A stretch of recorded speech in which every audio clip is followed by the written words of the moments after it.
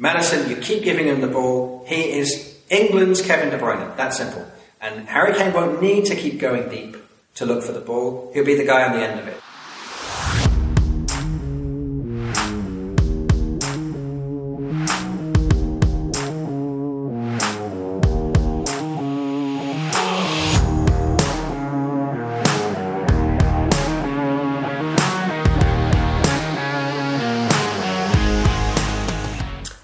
Welcome back to TFC Story. Today, a bonus episode where we're going to focus on the English national team and do a little bit of an England World Cup preview to coincide with our Canadian preview that we just did. Obviously, Lawrence, England is close to your heart. So maybe let's just start talking about the team because the official squad has been released. Maybe just start with your overall thoughts of who's in and who's out. Yeah, I mean, it's quite difficult to talk about the overall who's in and who's out. I think we should talk generally about kind of expectations. What do we really think this England team can do? Where are the strengths? Where are the weaknesses? And I think a lot of the time, you know, if you know too much, it can actually work against you. So actually, Alan, I'm going to ask you a few questions as well about your expectations. I think the first thing to say... I do know a thing or two about knowing too much information. No, I'm just joking. I really don't. Yeah, so I think the first thing to say is England, as with every squad in my lifetime, is able to pick a squad entirely made up of world-class players. What you do with them determines how far you get. And I think we've seen in the last two tournaments that the thing that held England back for many years is Wayne Rooney.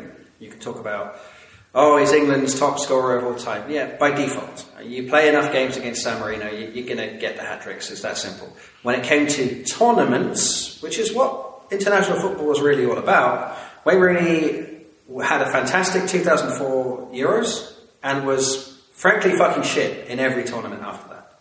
So saying he scored loads in qualifications and friendlies, it's like being a Premier League player and only scoring in the FA Cup and the Carling Cup, or whatever it's called now, Carabao Cup. So, yeah, he was the guy that held England back. And you saw, the second he was out of the team, 2018 World Cup, semi-final. 2020 Euros, which was played in 2021, final. You've seen Harry Kane be more of a leader and a better goal scorer than Wayne Rooney ever was for England. So I think England's hopes for the World Cup do rest a lot on Harry Kane. And when I say that, I mean both in terms of what he brings to the table in the positives, but arguably also what he takes away from the team in his negatives and how they are addressed, which I'll come to in more detail in a moment. But going into the World Cup, Alan, can you see England winning it? Yeah, I can. So in some ways, so again, full disclosure, I'm a bit of a Toronto Maple Leafs fan as well, and the joke with Leafs fans is that this is always going to be our year, and it never is. And with England, it always feels like it's going to be their year. This time, the cup's coming home, and so I've been scorned before supporting England from afar. So I'm cautious, but I'd say cautiously optimistic because, as you said, it's a squad completely full of world-class players. They've got the experience from the last tournament. It seems like things are moving in the right direction. I know there's a lot of question marks over Gareth Southgate at the moment, but I think that's unfair. I think you judge these guys on the performances in the tournaments, the major tournaments, and England have done quite well and look good for this one as well. So, yeah, cautiously optimistic is what I would say for myself. Okay, yeah, that sounds pretty good to me, I would say.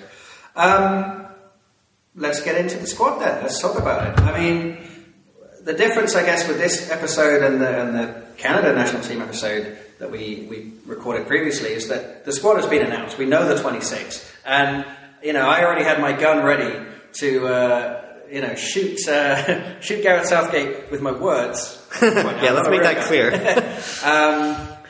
With what I expected to be the exclusion of James Maddison. And he's made the squad. And I think that was the big decision that he had to make, and he's made the right call there, I would say. I'll talk a little bit more about why I believe that to be the case, as we get into attackers, as we get into, the forward positions. But I guess we'll start with the defence and kind of go through the squad and talk about expectations. So I think there's a lot of hate these days for Harry Maguire. He's made the squad. Alan, do you think he deserves it? Oh, I think he deserves to be in the squad just for his experience. I mean, technically he's the captain, right? But I wouldn't have him in my starting 11. He hasn't been playing club football. I think there's better choices ahead of him, I believe. But what do you think? Yeah, I think, John Stones is a guaranteed starter. And it's a question of, do you pair him with one guy? Do you pair him with two guys? And who should those guys be, basically? Now, I think that Southgate is still going to start Maguire and Stones, but I think Eric Dyer has done really well, got himself back into not just the squad but the team. Ben White's played fantastically. He could be a starter. Kyle Walker could play as a third centre-back. I don't know if I'd start him in a two. And then you've got guys who've been overlooked, like James Tarkowski, like Tomori and Smalling, who both play in Italy, and I feel like it's out of sight, out of mind. Personally, I would have taken Tomori ahead of Connor Cody. But overall, realistically, Harry Maguire was never going to not be picked for the World Cup squad. So it was a case of Cody, Tomori, Smalling, Tarkowski, one of those four for the final position, because I think the other three were pretty much nailed on. And he was always going to take Kyle Walker, because Kyle Walker offers you so much as a right back, as a right wing back, as a third centre back. With his pace, with his experience, he was never not going to make the squad, even with his injuries. So I think we can agree on that. But yeah, Tomori for me should have been in the squad. He went to Italy. He won the league with AC Milan. I mean, you can't ask for much more. And he's been overlooked, and I think that's a shame. Alan, any thoughts? Well, one of the criticisms of Gareth Southgate is that he has sort of his favourites, and players that have been loyal to him in the past and done a good job for him, despite what their club form is or isn't, he'll stick with players that he knows and trusts, which I don't know is necessarily a bad thing, but I think this is why Harry Maguire's in the squad, for example. But what I wonder is, does Harry Maguire start? Because, again, loyalty to players that have done him well in the past, despite recent club performances. Yeah, I think he will start, and I think that it will be a 4-4-2, or sorry, a flat back four anyway, against Iran in the first game. I should point out to listeners, in addition to being English, I'm also half Iranian. So in this game, I have to kind of be a bit of a neutral whilst wanting both teams to do well. But yeah, I suppose, England is kind of like my team, you could say. I'm also German, so in terms of nationality, so I got many teams to support this time around. But yeah, with England, I think going into this World Cup, we're looking at a flat back four with probably Maguire and Stones. And I'm expecting Luke Shaw to play at left back. And I'm expecting, it's difficult, but I'm going to say Kyle Walker. If he's fit, we'll start at right back. You can argue Trent Alexander-Arnold, you can argue Ben White, who's been absolutely fantastic. You could argue going for three centre-backs and playing wing-backs, but that's what I expect, and it's probably what I would choose myself, because I don't feel like they'll be tested that much in the first game. But I somehow feel like with Ben White's form this season, him not being in the team is wrong. Just feels wrong. But we'll talk about why that is when we get into the midfield and the attackers. Alan, anything to mention on the defence? No, on the defensive side, I think we're good. Let's talk about the midfield. Let's get into it then. So, central midfielders, it's the usual suspects.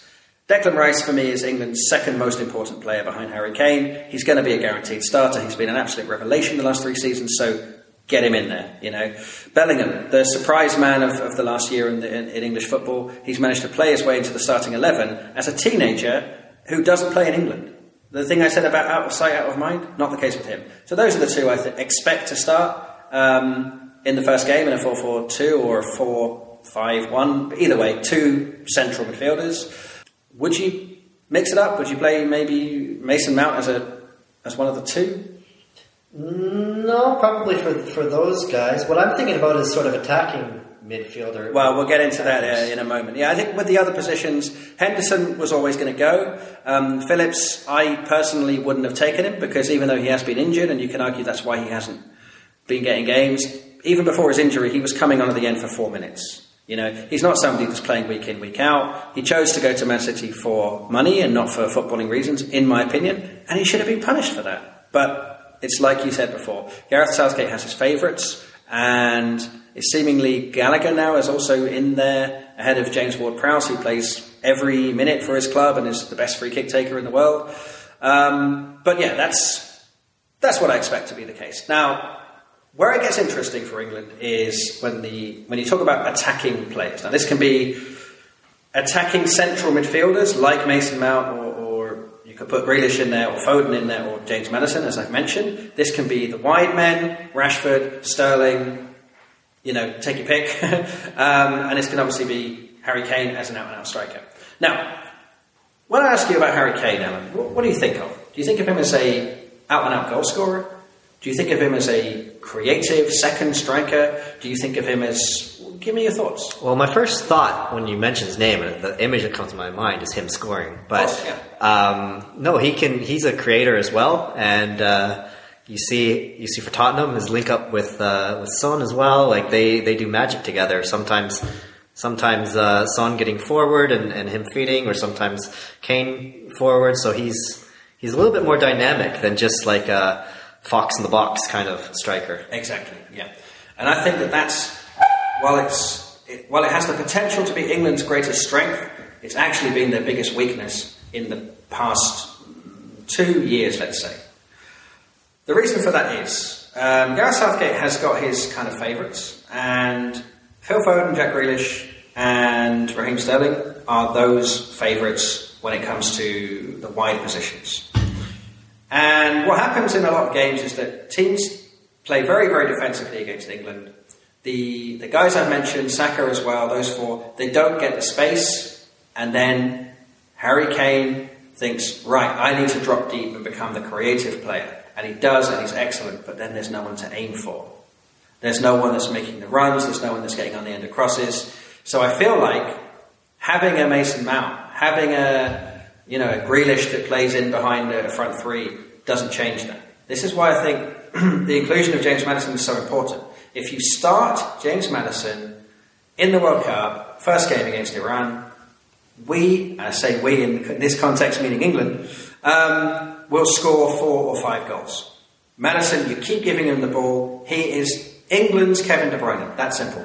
And Harry Kane won't need to keep going deep to look for the ball. He'll be the guy on the end of it. So I think, for me, I would play Kane with Maddison in behind him, Sterling to his left, and take your pick for the other position.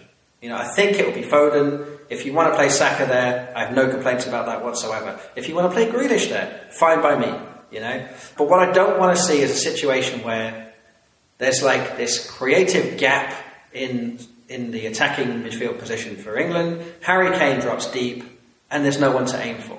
Unless you're going to take, whoever's starting, Mason Mount, for example, off and play Harry Kane in that position and bring on, Callum Wilson, fine. But then do you want your best striker to be your creative midfielder as well? It doesn't quite make sense. And I think that's the reason why England have been found out in this Nations League. And that's why I think the inclusion of Maddison is much more important than the inclusion of any other attacking player apart from Harry Kane. I think you've got to play Kane and Maddison together the way that Man City play Haaland and De Bruyne together.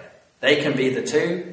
And then you've got the same wide men as Man City in Foden and Grealish that you can play on the opposite wings. They used to have Sterling as well. I mean, that's your ready-made options. Alan, what would you play in terms of the front four for England? No, I think what you've laid out is what I would do as well. My question for you is, though, do you think Southgate will play Maddison? We've talked about his favourites in Maddison. No, not from the start, sadly, no. I think he'll play Harry Kane as the starting striker. I think he'll play Mason Mount as the attacking midfielder in a 3. And I think he'll play probably Sterling and Foden as the starting wide men, which is the same front four that started in the Euros. Doesn't quite add up, because I think how can you look at Saka's form and not have him in there? But I still feel like he'll be overlooked for a starting position, as too will Jack Grealish. But yeah, that's what I'm expecting. True. My other question for you is, what do you think about the exclusion of Tony? Well, this is the thing. It was always going to be Kane as the starting striker, but there's an argument to be made. You have to have a backup striker, arguably maybe 2. And he's gone for Rashford because he makes sense, because he can play as a striker and as a winger. and his form's been great, so I've got no issues with him being in the squad. There's an argument to be made for Abraham, there's an argument to be made for Tony, and there's the same argument to be made for Wilson. And whichever of the three was left out, you can complain about it. There's no reason why you pick one over the other. Abraham, you can argue, great season last season, but he's been a bit off the boil this season.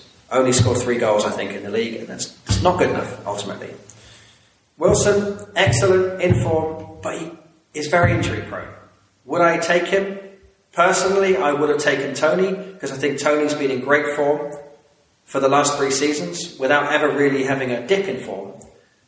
And he's in form now, and he's scoring, and he's doing well. He is a bit more dynamic for me than Wilson. Great penalty taker as well. Yeah, that too. Which, if we go into a knockout, it could be a skill that is required. I mean, we saw what happened in the last tournament for England. So I personally would have taken Tony ahead of Wilson and Tomori ahead of Cody. But I think the rest of the squad is pretty much what I would have taken. Maybe Gallagher out, Gallagher or Phillips out for James Ward-Prowse. But I don't have any major complaint with him missing out because he hasn't quite been at the level that's required. One question I have for you, Alan. Mm-hmm. Who would you start at right back? At right back? Yeah. Or would you even play a right back? Yeah, or would you play a wing back? I don't know. I really do like Trippier just because he can. He's got the quality with dead ball situations as well. But him or Walker, I guess, between them two. Yeah. It's amazing that we talked about the entire squad and I didn't mention Trippier once. Yeah. And actually, he's probably the most in-form English player in the Premier League this season. And I, for some reason, didn't even mention him. But we've got Trent Alexander-Arnold, we've got Kieran Trippier, we've got Kyle Walker, and Ben White's been playing most of this season at right back as well. The options for right back are ridiculous, and I do believe he's probably going to find a way to play 2 right backs. Obviously, I don't mean playing 4-4-2 and just having 2 guys at right back, but one as a third centre back and one as a right wing back. That's how I actually see it going. And actually, I'm going to retract what I said before about Kyle Walker. I think Trippier will start at right back, and I think he deserves it. And I also feel like, Deadpool delivery. If Maddison's not going to be a starter, you've got to have Trippier on the free kicks and the corners, and he'll do a great job for us. Yeah. No, I think, and you mentioned this is the first time that you've seen a full England squad of world-class players, and there's even some that have been left out. It just shows you the quality, the depth, but there's nobody that's just a passenger on this team, really. Like, there's quality. Well, there's a few picks that maybe we wouldn't have done, but there's quality throughout this team, and that's what makes them, I think, a favourite. Yeah. One of the favourites, and I think... Yeah, one of the favourites. Like we talked about in the Canada episode, you're looking at a team of great players, but Davies is really the one. I think when it comes to England, what people need to really understand is the true individual brilliance of Harry Kane. He's not just a goal scorer. He's not... you see a lot of people online who say, you can only score penalties. I mean, you have to be a certain level of idiot to think that way. Whether or not England win it or get to the semi-final even, it depends a lot on the form and the fitness and the ability really of Harry Kane. I mean, we say this now, there's still one game to go in the Premier League. He might get a broken leg this weekend. You don't know. And the whole conversation changes. But for me, England will not win the World Cup. They can. They have the ability, but they won't. And I think that Southgate's tactics will be their downfall. He fully deserves the right to still be manager, despite having a pretty terrible run in the Nations League, simply because look at the last 2 tournaments. It's a final and a semi, something we haven't achieved for 20 years or so before that. So, but I think that he will ultimately be England's downfall. And I feel like England will lose to the first decent international football nation that they come up against. Whether that's Brazil, Argentina, France, Spain, Germany, arguably, even though we did beat them in the last tournament. Belgium, take your pick. I just feel like England won't quite have the the ability to win because of the structure, because of the shape. But if there's one man that's going to make the difference for me, excluding Harry Kane, of course, it is James Maddison. He has that it factor that I don't think that Foden has, that I don't think that Grealish has, that I don't think Rashford or Sterling have, or Mason Mount. I feel like he's the wild card. He's the joker of the pack, you could say. And I'm delighted to see him get in the squad, but now I want to see him get his chance on the field in Qatar. All right, well, I think that is going to wrap up our English preview episode. So yeah, we're looking forward to the World Cup, as I'm sure all you are as well. And just stay subscribed, stay tuned to this channel, because there are more episodes to come.